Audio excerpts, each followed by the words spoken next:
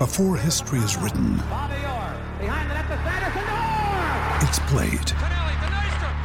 Before it's frozen in time, it's fought one shift at a time.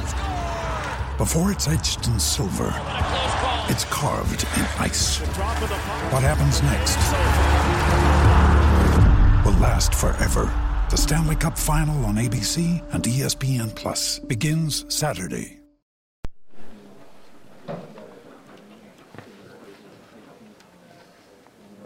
This team's kind of turned it around in terms of faster starts, but what are some of the lessons you guys need to learn to be able to close those out?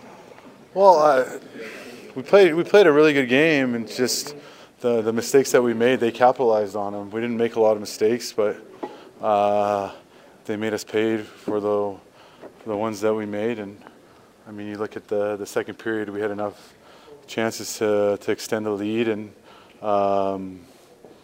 we weren't able to capitalize on the chances that we got in the second. And good teams, when you give them chances and they hang around, they find a way to get themselves back in it, and I think that's what happened here tonight.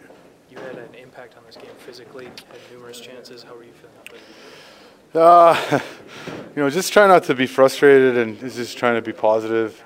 Right now, it could use anything, a bounce or here or there. You see, a lot of the goals that go in, guys are getting bounces, and it's been a while since I've had one, so it's easy to get frustrated and slam your stick, slam the boards, and all that type of stuff. And for myself, I did a lot of that in January and the start of February. So right now it's just trying to be positive and get it going again, because I've been through slumps before, and sometimes once you get that one bounce, you really start to turn it around, and you hope that you get one sooner than later.